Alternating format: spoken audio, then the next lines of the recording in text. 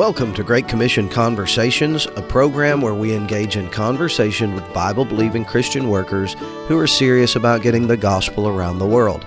I'm Lee Cadenhead, missionary to Zimbabwe, Africa, sent out of Cornerstone Baptist Church in Carthage, Tennessee, and your host for this Great Commission Conversation.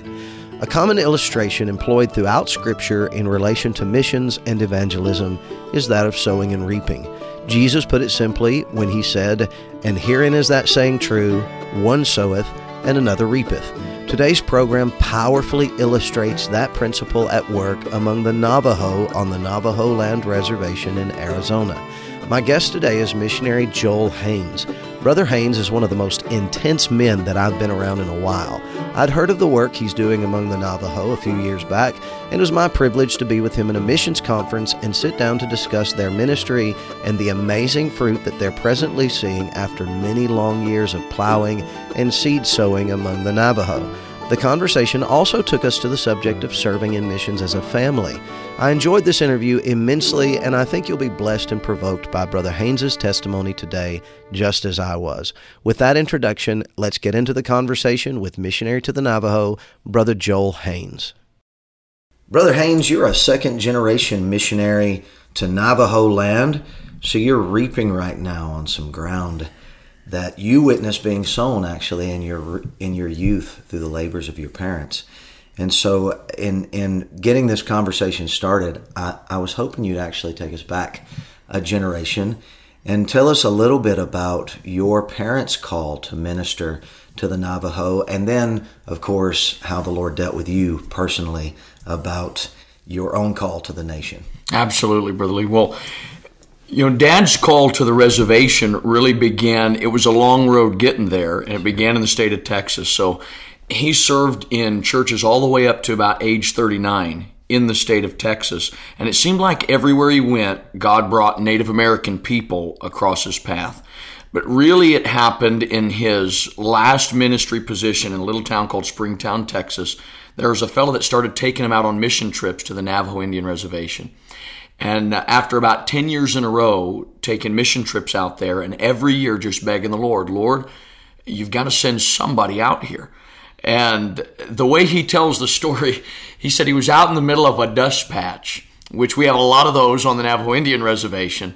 He laid on his face and he said, I was just begging God, send somebody to these people.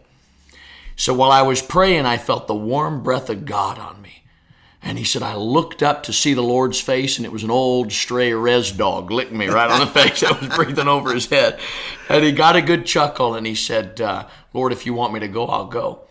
And I went back home, spoke with my mother, and at that point, she was expectant with their 7th child. I was just a little boy at that time, about 5 years old. And we set out on the deputation trail. We started in a 1980-something Oldsmobile car, crammed all 6 of us kids and the little one in Mama's womb with our luggage. Those cars back then were more like riding along in boats. Okay? Oh, yeah. So there were kids sleeping, and we were sleeping in the dashboard and the floorboard and went along. I remember a church along the way got us a 15-passenger van, and we thought we were driving around in a limo after that, brother. So Dad finished deputation. We went out to the reservation with all of the kids. I think my oldest sibling at that time was 16 years old. And brother, they stuck at it faithful. And Dad fought a lot of battles, and we watched those. I remember a lot of times, especially in the first church plant, we lived about 76 miles away. It's tough as a missionary to be able to live really close to where you're planting churches. If you're white and you can get yourself a place on an Indian reservation, it costs a lot to move, and it's a lot of red tape, so you typically just minister from wherever you're at, and you drive the distances. I remember tucking away and just praying and asking, Lord, would you send somebody to church tonight? Just one person that Dad could preach to. It was that slow. Wow. That's where I began to learn preaching myself. Dad would teach me how to do outlines, and there were some of those nights he'd say, Joel, why don't you just get up, son? He said, and preach whatever the Lord would have for us. And that's where I cut my teeth preaching, was preaching to my family. And that's a good crowd because you pretty much know all the sins. You're living in the same house, so you can let them have it. Dad and I would go knocking on doors, Brother Lee, and with our people, with the Navajo in particular, they've got a thing about the number 4. So many times they won't, at least at that time, they wouldn't talk to you until you'd been by their house 4 times. Interesting. And it was a test really to see if what you had to listen to was worth hearing. Number 4 it's a sacred number. As far as Navajo people are concerned, we got 4 sacred mountains, directions, everything's done in number 4s. So that's the way they think. And we would go by and knock on these doors. We'd see their windows open. People would be home. They'd look straight at us, and they'd go back to doing what they were doing like we weren't even at their door. Wow. Door after door after door, that's what we would experience. And a lot of missionaries that would come to our area, they would get discouraged quickly because they didn't understand what was going on. It wasn't the people saying no. It wasn't them really rejecting Christ. It's just they've been through so much heartache, and they've been used by a lot of people that'll come out from the East, make pitiful videos, and go home and raise money off their suffering. And so they didn't trust us. I remember one door in particular, we knocked, and the fella opened up the door, and he just cursed my father up and down one side the other. Words that, my little missionary kid's ears had never heard before in my life. I mean, it was an eloquent cussing. And when the fella got done and slammed the door in my dad's face, he turned around to me and he knelt down for a high five. I think I was about 8. And he said, "Well, Joel, we got to talk to somebody today." So we high-fived, we went for ice cream and celebrated, Wow. and that was the pace of the work. And that's what I remember. And I look back now, and I didn't understand because they shielded us from a lot of the things that had been done to them and that they went through because they wanted us to see God's goodness in the ministry and to have a sweet taste in our mouths for it. I look back and I see the trail that they took, and the more I study about our area, there were fellows even before Dad that came, and these are guys that you won't see their names on the front of glossy magazine covers. Sure. Or on marquees and lights. They went to small, hard-to-reach areas, and they knocked on doors, and they got no, no, no, no. And then on the 5th time, they got a maybe, or just a listening to. The average missionary would come out to our area, and it wouldn't be because they were lazy or didn't have the hand of God on them. But they'd spend 40 years trying to plant one work and just see one native man raise up to take the work. And that has just been the pace of things on the Navajo Nation. That's what I was brought up dealing with, and that's what my parents went through, and continue to this day. They're still on the field, and we get to work together. Amen. Yeah. Amen. Yeah.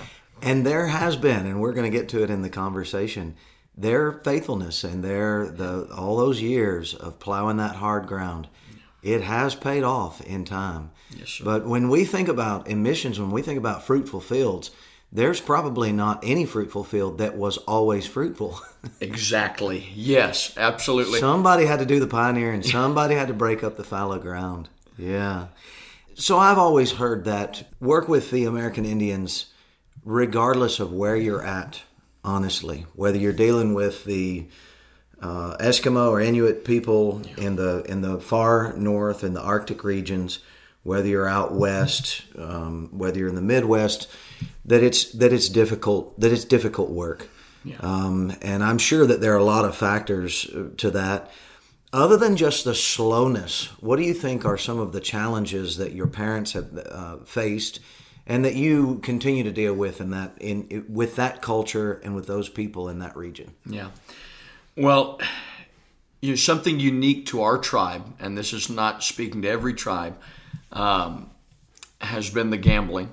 And the gambling was not present in our tribe other than just in bingo halls and things that people would do privately. But as the casinos have come in, that has created a new problem. And they, of course, promised to bring in outside money, truckers from the interstate that runs along the southern border of our reservation. But if you drive by there, when I was coming out to this conference where we are, it's packed. During COVID time, it was packed. When they would shut down the churches, they'd have everyone there. So we're battling with the addiction with gambling. It has been alcohol for many years. Meth has become even more prevalent than the gambling or the alcohol. Wow. And especially in the community where we're planting work now in Pinyon, there's just so much violence. And you have a generation of young people that are raising up now that in a lot of ways, there's some shame as to being native. And the way they look at it is, they're looking at the internet, and they're watching YouTube, and they're seeing all that the world displays and claims it has to offer, and they're thinking, because I'm a Navajo, that's out of my reach. And so there really is, they have no identity or sense of self that they used to have even in their own traditions, and they're searching, which gives us this open door. But we still are battling a lot with the Native American tradition. The Navajos have their own beliefs. There's a lot of gospel bridges in those Native American beliefs that we love to be able to use as a point of reference to help them see the superiority of Jesus Christ. So we battle with that a lot. And within that, there's just a lot of corruption and darkness. Sure. The kids that I grew up with, that my parents ministered to, I remember a little girl, 12 years old, who had been battling with a physical sickness. And her parents sent her for a night in the Hogan with the medicine man to do an all-night prayer. And what it was a rape. And I remember being at church Sunday school that next Sunday and her describing those things to me. And many people would know it coming onto our reservation because our folks are not always the most expressive when it comes to visitors or strangers. Now, they're a happy bunch of folks around family and the people they know and where there's a safety zone. But in the church that we're serving in, every church I've planted, I'd say 80-90% of the women have been molested, raped, especially if they've grown up in the culture and in the traditions. And not far off of that would be things that have happened to boys. So we're battling with that. And the medicine men know how to keep a strong hold on the people. They'll terrify them with ceremonies and traditional practices when they're young. And then for the rest of their life, every creak in the floor, every scratch on the window, it's a ghost. They'll call them Yannies, Yenagloshis, and they'll run back, and for $2,000, the medicine man will give them a ceremony and run them through the prayers. So that's a big hold. And when folks get saved, they've got to turn their back on that, and they can't be double-minded. And what that means is they're going to be excluded from family. That means they're going to be looked at, that they'd be called an apple, red on the outside, white on the inside, because they label the gospel and the church as being white man's religion, which they're closer related to Jesus than you and I are, probably, my brother, Sure. And so that's a battle. And we also have what's called NAC, Native American Church, which is established by Quanah Parker and Sitting Bull. And it's a Plains Indian tradition, but the idea of just being native, of being Indian, is really gaining a lot of steam across the country. And people are coming into this religion where you get into a teepee and you smoke peyote. And it was Quanah Parker and Sitting Bull's idea of trying to take their Plains Indian tradition and Christianity and merge them together. So there will be a Bible sitting on one side by the fire, and then there will be peyote here and all of the paraphernalia that you'd use for native prayers. And you can see the devil's fingerprints on it. Sure. They'll bang a drum, and you take that peyote and you begin to mumble until words come into your mouth. And some spirit gets inside of you, and they claim that you're communicating with Jesus. A lot of our people, in fact, just 2 weeks ago, I was sitting down with a man who's in his 20s and had attempted to commit suicide that night, and came over to our services because he saw the lights on after he'd failed his attempt, and struggling with turning his back on Native American tradition. He sees the difference. So that those are big holds on our people. As far as practically speaking, distance is a struggle. Everything is so far. Navajos are not like your typical tribe where they all sort of bunch together in one place. You've got 400 or 500 people here, 400 or 500 people there. So it means we need a lot of preachers and a lot of churches and men that are selfless enough to be willing to go to small areas. Right. And just carve it out for whatever it takes. Yeah. And the past has proven that a lot of men are not willing to do that, which is why it's important we raise up Navajo men. Amen. That understand the needs of their own people that can last. Well, you obviously had a pretty thorough education on the challenges and the needs because of your parents' labor there and growing up on the reservation. You received the Lord as a young man. Yes. We're called to preach as a young man. You've already mentioned cutting your teeth with the family on the reservation. So walk us through your call to the Navajo, going off to Bible college, and how God put it in your heart personally to go there to reach the Navajo. I was saved at a young age, Brother Lee, and some of my siblings and I, we struggled on the reservation.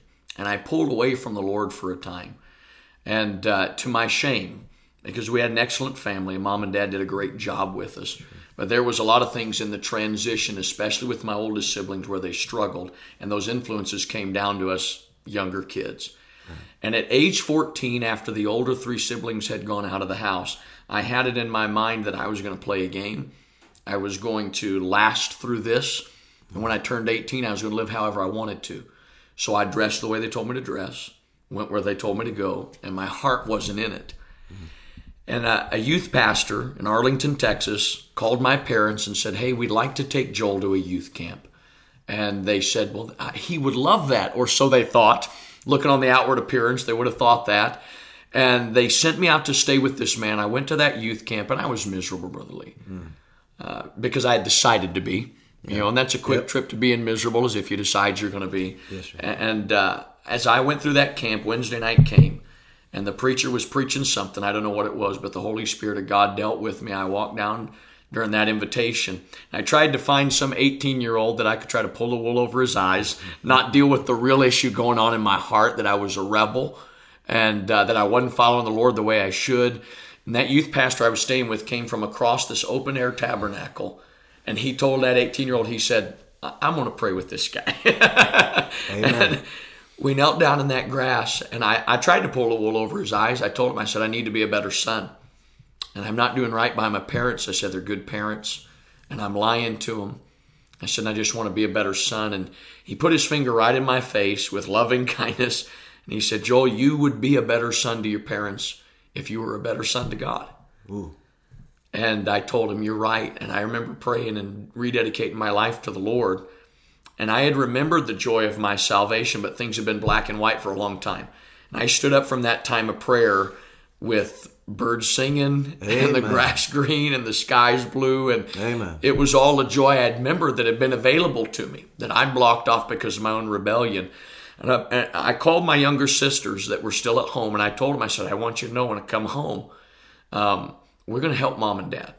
And Amen. the Navajo people are going to be our people, and their ministry is going to be our ministry. And whether that means we have friends, or whether that means, you know, that we have everything that, you know, the world's telling us we need to have, I told them, if we've got Mom and Dad, and if we have our church, if we have God, that's enough. Sounds like family revival. Yes, sir, it was. It was. And those girls, I'm telling you, God is using my Amen. baby sisters to this day. Amen. And from that time, about a month later, I went to a youth conference. I was listening to a preacher, Brother Terry Angel, preach a message entitled A Man and His Cause, preaching about David. And I thought, what's the purpose of my life? What cause am I investing in? And I had the dream and desire to be a rich businessman. I love dealing with money, selling, talking with people, that kind of stuff. The Lord smote my heart and said, why don't you spread the gospel? Why don't you become rich in heavenly riches? So I looked over at my dad, almost like somebody had punched me in my stomach. I was airless. I said, God's calling me to preach. And he said, well, son, get down there and surrender. And I did, and it was pedal to the metal. You know, I've not always been a perfect son to my Lord or to my parents, but from that time when I was in 9th grade as a 14-year-old boy, I've done my best to try to make God smile. And Amen. That's when I began to pursue God's call. Now, as far as to the reservation, but I had no idea that God would ever send me back home. I thought I'd pastor a church in Texas. I mean, I really thought that's the way it was going to work. I went to Bible college. I met my beautiful bride. We got married 8 days after graduation. I ran her down in case I was afraid she'd change her mind. So we graduated. We ran down the aisle and got ready to, you know, try to figure out what God wanted us to do. We'd been searching. My dad called me and said, son, would you consider coming home for 1 year as God gives you specific direction in your life? And I know this sounds weird, brother, but I looked at my dad, and I was talking to him on the phone. I just told him straight. I said, Dad, I'd love to come back home and work with our people. He said, you want to pray about it? I said, let me say yes, and then I'll pray about it. I had the desire was there. Yeah. And Brother Lee, when I'm on the reservation with our Navajo people, and listen, I'm as wide a fellow as they come. But when I'm around a group of Navajo folks, I'm home. Amen. Whether that's Navajo people in any part of the country, they are my people. And so I was so grateful to God that He sent me back home. When we arrived there, Brother Lee, when I went back home, I remember the first time I went out knocking doors. I knocked on the door of a 19-year-old young man, and he opened the door. Wow. First time out. Big deal. That was a big deal. Yeah. He listened to the entire plan of the gospel and accepted Christ as his Savior on his door. Talk about some confirmation. Huh? He showed back up to church the next week, was baptized the following week, had led his first soul to Christ within the first 12 months after being saved. We'd never seen this before. Right. Unheard of. Yes, sir. Yeah. And I didn't know all that God was communicating to me at that time. I'm slow getting on. But I began to realize we were moving into a new phase of the work on the reservation, that we had been in plowing, and we had been in planting, and we had been in throwing rocks out of fields. And I believe in that moment the Lord was showing me, Joel, you're moving into harvest time now. Wow. And I want you to stay to thrust in a sickle. He confirmed that again when we loaded up a van of soul winners. I think we had 22 out soul winning that night in a little church just running 50 people. And the roads were so washed out and muddy we couldn't get to anybody, so we went to a local gas station and began to just evangelize to anybody that was on pavement. Yeah. I remember I jumped out of the van, and Brother Lee, it was like the light switch turns on and cockroaches running under the bed when people saw me. They thought, white guy in a tie, run. When I opened the side door and our people began to get out of the van, it was the opposite. And I watched as folks came out in the rain and began asking our families, what are you doing out here? They saw husbands and wives together. They saw children happy. They saw them dressed up and saw the difference. And the Lord communicated to me again. He said, Joel, this is what I want you to do. I want you to raise up Navajo people and get on your belly and humble yourself and realize that you can only go so far. These are the people you need to reach, and they can reach their own. In that 1 year serving with my dad at Ganado Baptist Church, he'd been there 3 years, seen the church go from 0 to 50, which was an incredible pace. Oh, yeah. But in 6 months into that year, the church was running about 175 every Sunday. Wow. And we saw 5 Navajo men surrender to preach the gospel to reach their own people. And my wife and I on the same night, we came to each other in tears and we said, this is it. It's where the Lord wants us to be. Somebody has to bring in this harvest. It's white. And we can't waste our window. They're not forever. The harvest is not there forever. Right. So we finished out that year. And you know, Brother Lee, nobody had ever offered me a job, a position, a ministry before we surrendered to go to the reservation. But boy, did they start rolling in as soon as we surrendered. I think the Lord was putting out his fleece on us to see if we're serious. And we headed out and then began to plant churches. That's how God led us to go back home and to start on the reservation again. So I guess it was in this season where God really gave you just a huge vision for what could be done, what he would be pleased to do in and among the Navajo and Navajo land.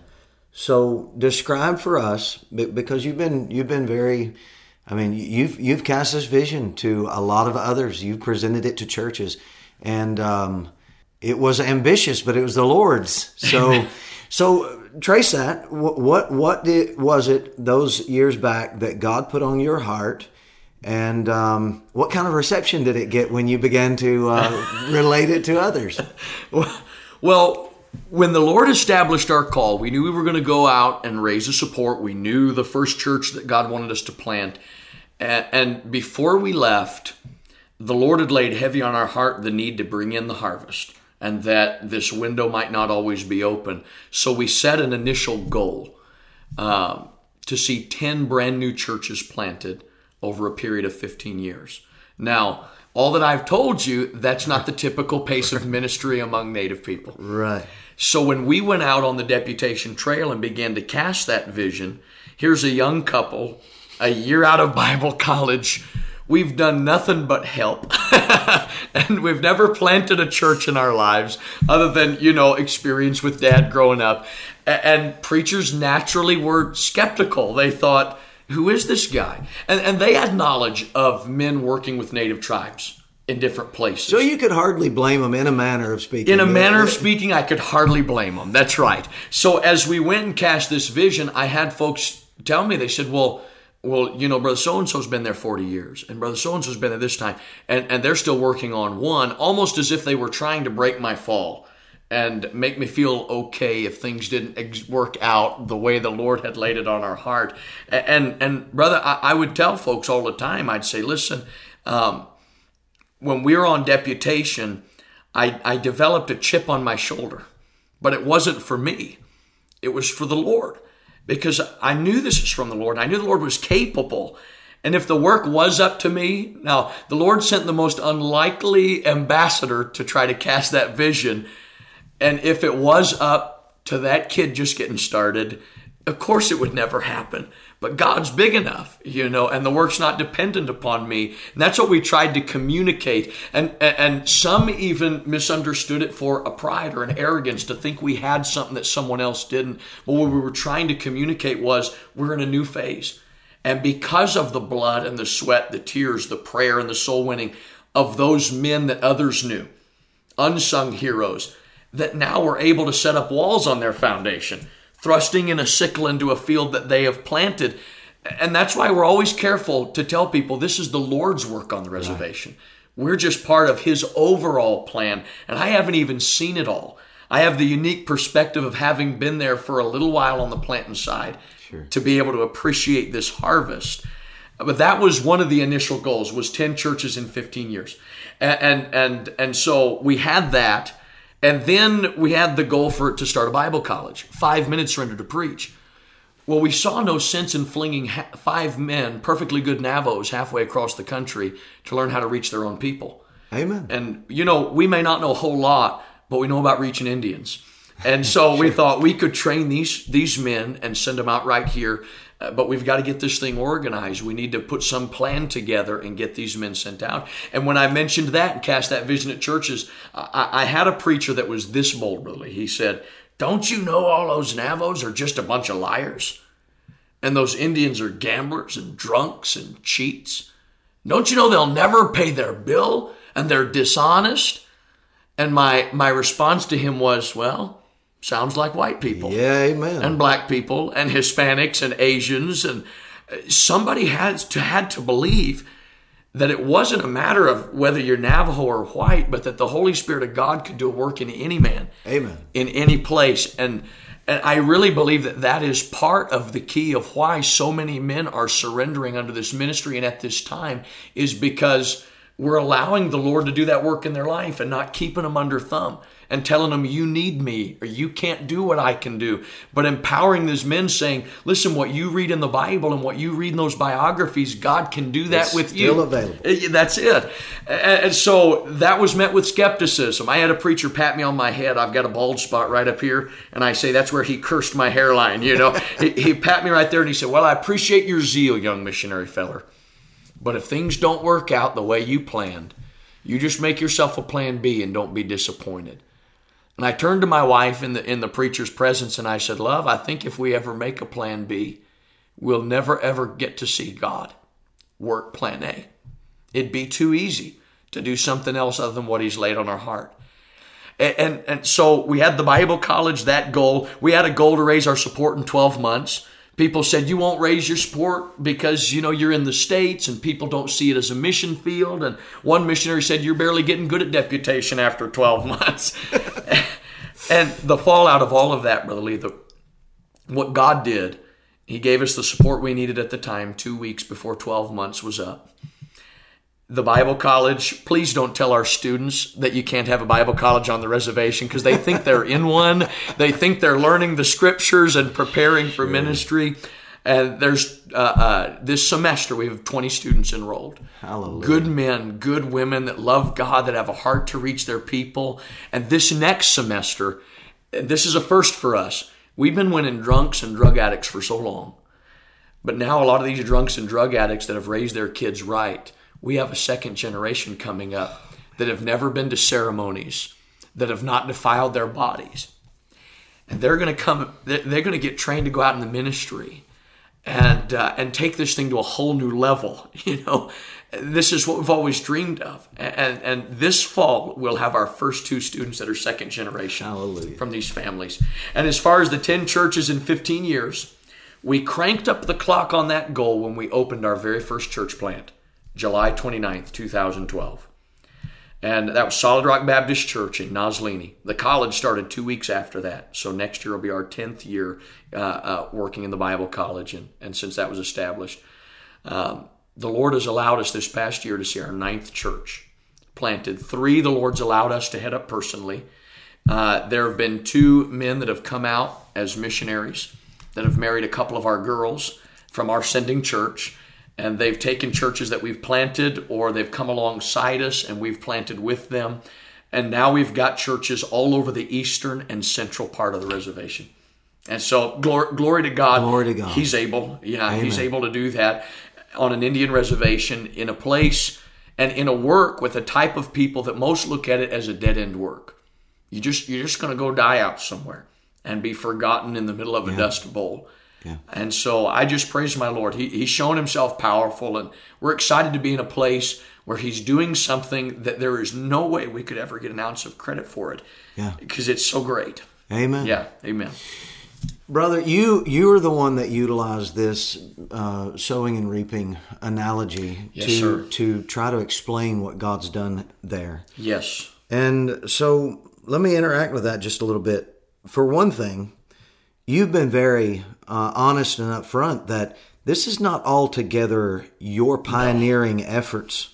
There was a foundation laid. Yes. You've already acknowledged that there were there were many years of hard plowing and clearing out the obstacles and the rocks and so forth and preparing that soil.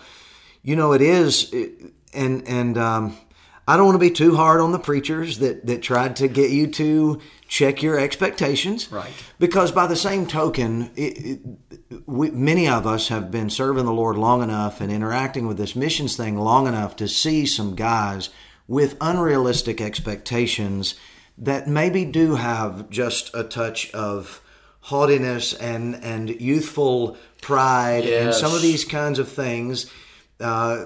Sometimes testosterone is mistaken for the power of the Holy Spirit. Right. Yes. These are not the same things. So, at the same time, it is really important, I think, for first-term missionaries, for new guys to recognize that they don't have to start everything on their own, that they are always coming in on somebody else's labors. Absolutely. To one extent or another. Yes. And it may not even be within a generation, but I'm headed to Zimbabwe, and it doesn't matter how far you go back.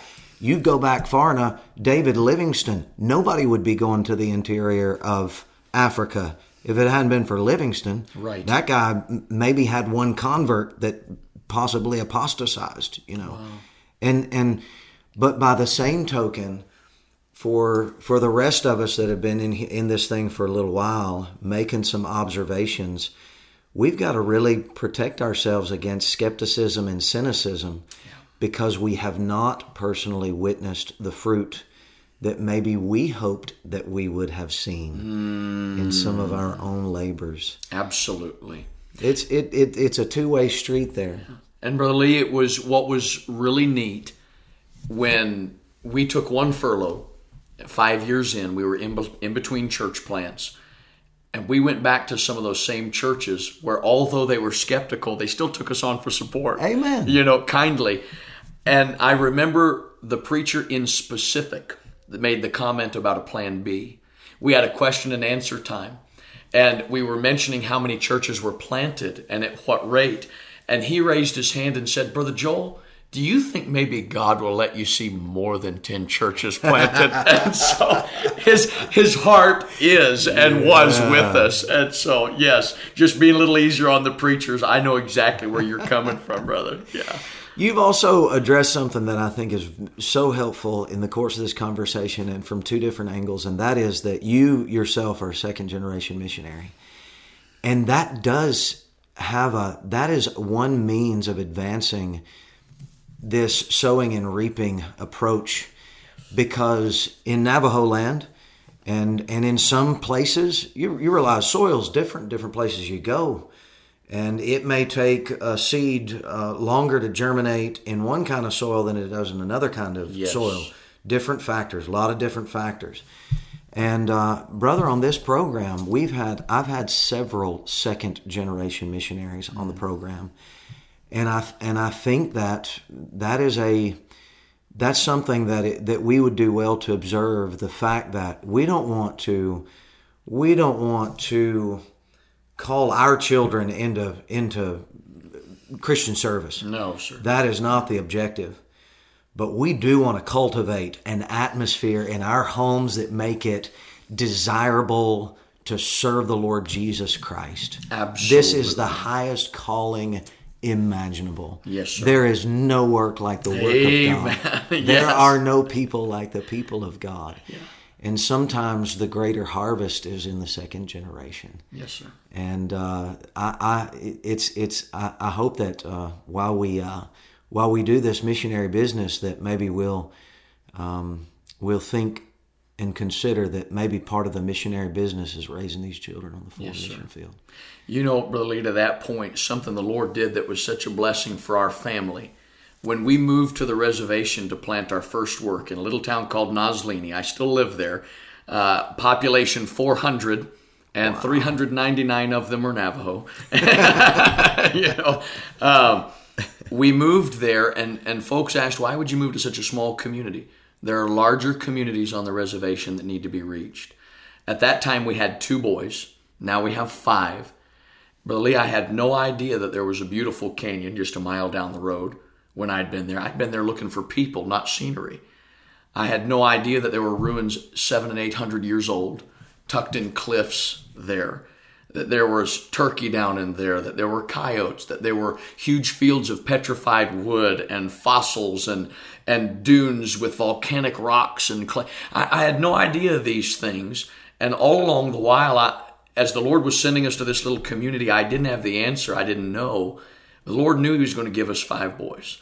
And He knew He was going to put us in a place where we could raise them, where they could be boys and climb those rocks and adventure. And, Amen. And I praise Him that He put us in a spot that when we leave other places, they're anxious to get home. And they love living where we live. Wonderful. Yes, sir. You know, there's an earlier generation in the course of modern missions history that felt like they had to choose between being full-time parents and full-time missionaries, which is why children oftentimes were raised with family members in boarding schools, because it was certain fields were perceived as being just simply too dangerous to raise children on.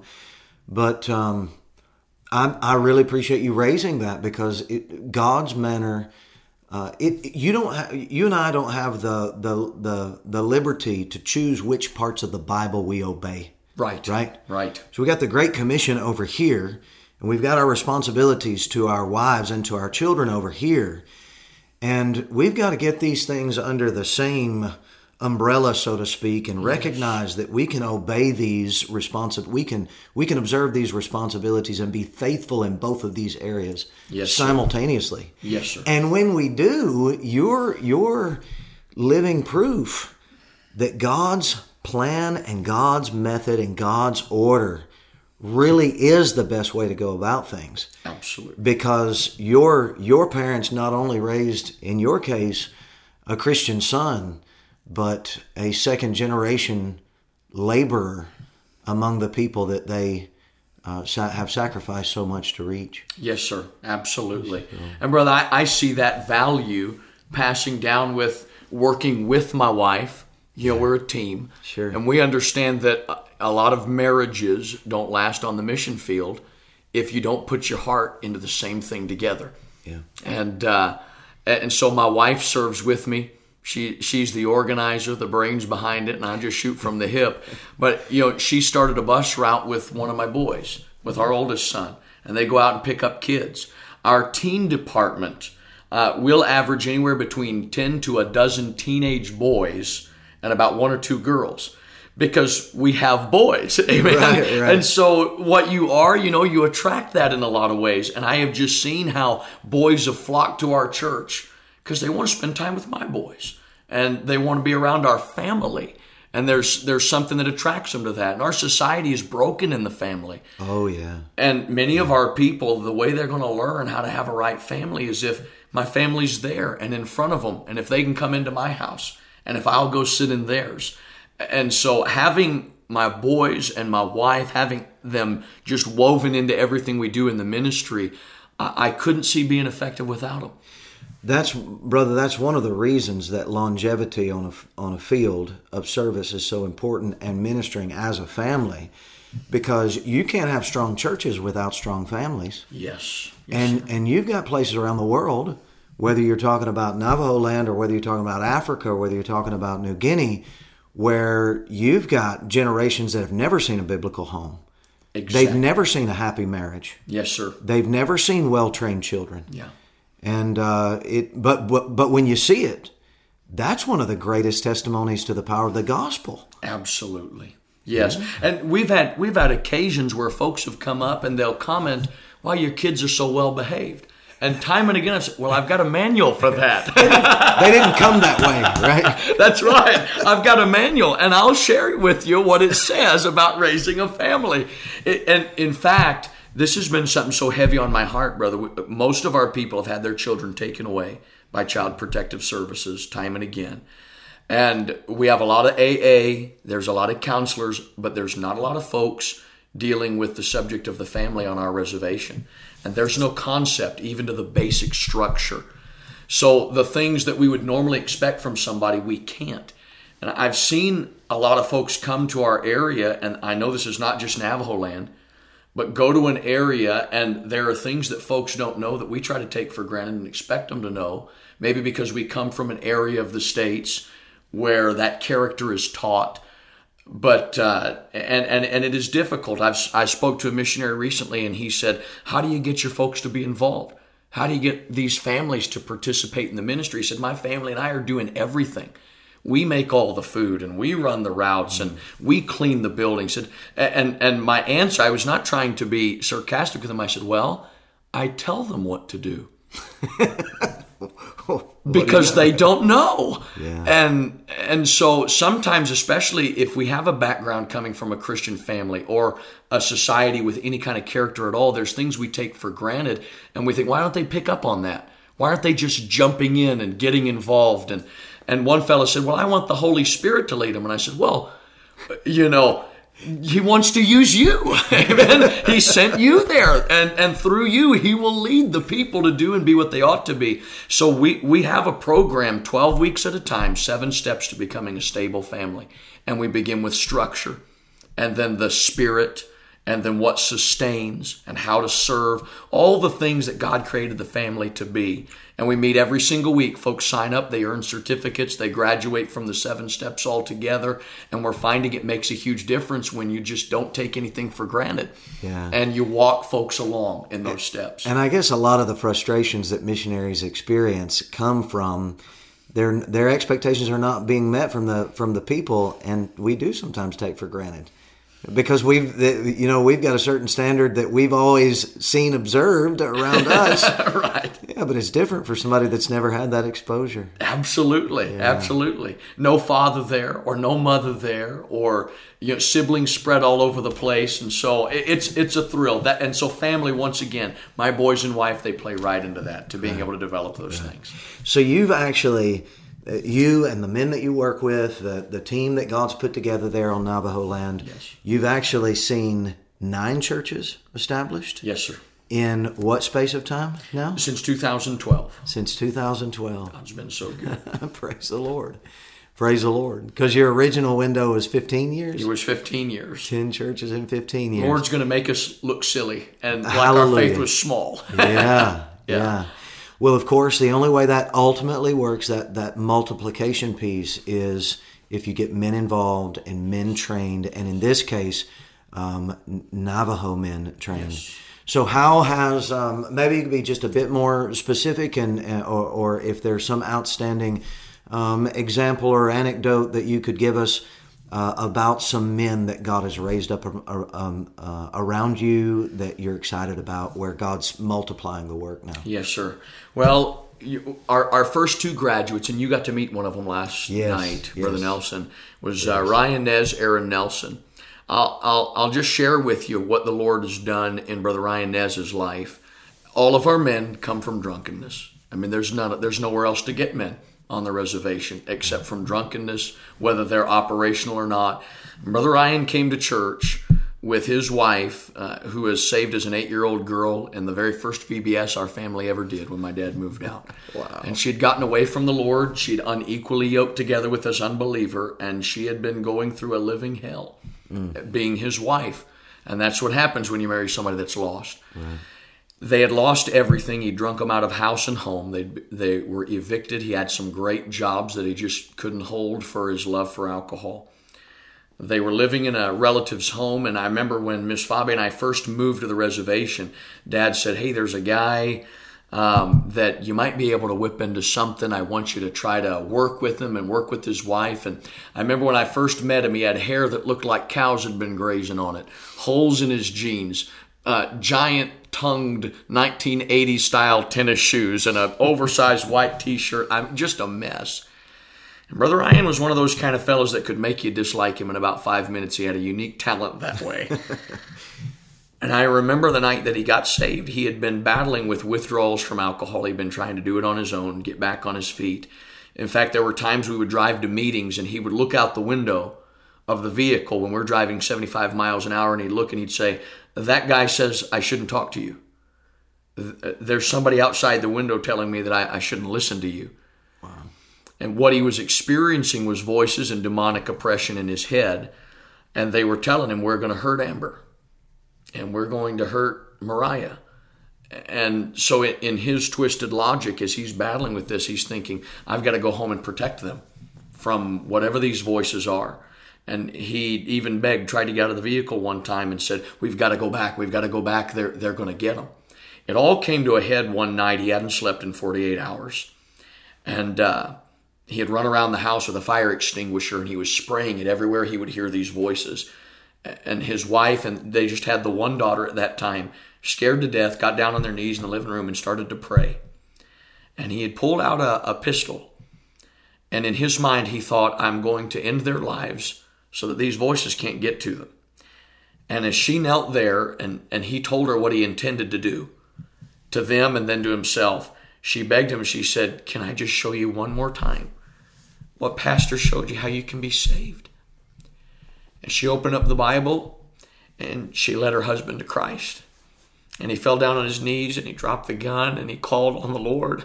And he called the house that night, waking us up, said, I got saved. And listen, us of little faith, we said, yeah, sure. We'll talk to you Sunday. And he showed up a different man. Hallelujah. We began to meet with him Sunday night, every single night for an hour and pray. And they surrendered to ministry at a youth rally to reach his own people. And from there, he entered into the Bible school, received training, and has gone out and is now working on 2 different church plants across the Arizona-New Mexico lines. And I'm telling you, Brother Cadenhead, if you looked at him, you'd never know that's where he came from. Such a godly man that in many ways, we're just co-laborers now. It's transitioned that relationship from being mentored to where we're partners in the work of the Lord together. Yeah, and that is one sampling, and I'm not exaggerating. God knows my heart, of hundreds that I could tell you where God has just pulled them from the darkest of circumstances, and he's brought a joy that nothing else could. The government couldn't bring it to them. Any commodities, nothing in a bottle, nothing they could inject in their arm. And the Lord has done that. So these are the kind of men that the Lord has raised up. And now we band together for things like youth rallies. And we just started a youth camp for these kids coming up. We don't want to lose them. So we've got this youth camp going. And we're starting Christian schools and homeschool fellowships in the different churches so we can get them out of the public school. And all of these men, I couldn't do this on my own, Brother Cadenhead. Obviously. God's given us help with these men, and they're on fire for the Lord. They keep me going and encouraged, Brother Haynes, that's just a great reminder, the power of God. The gospel works. Yes, sir. It works everywhere. Yeah.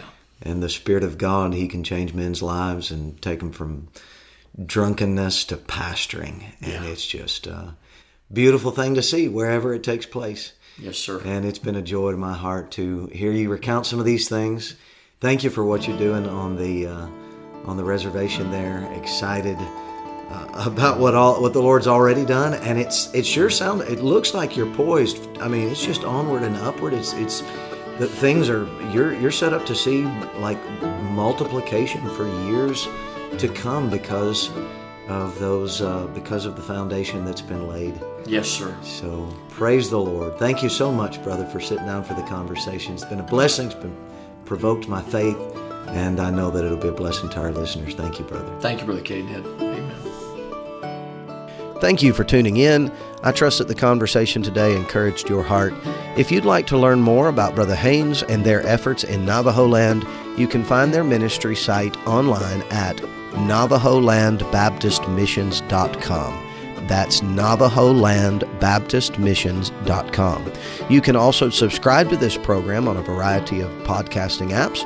I always welcome your feedback. You can contact me, Brother Lee, by email at greatcommissionconversations@gmail.com. Until next time, let's do what we can to preach the gospel in the regions beyond.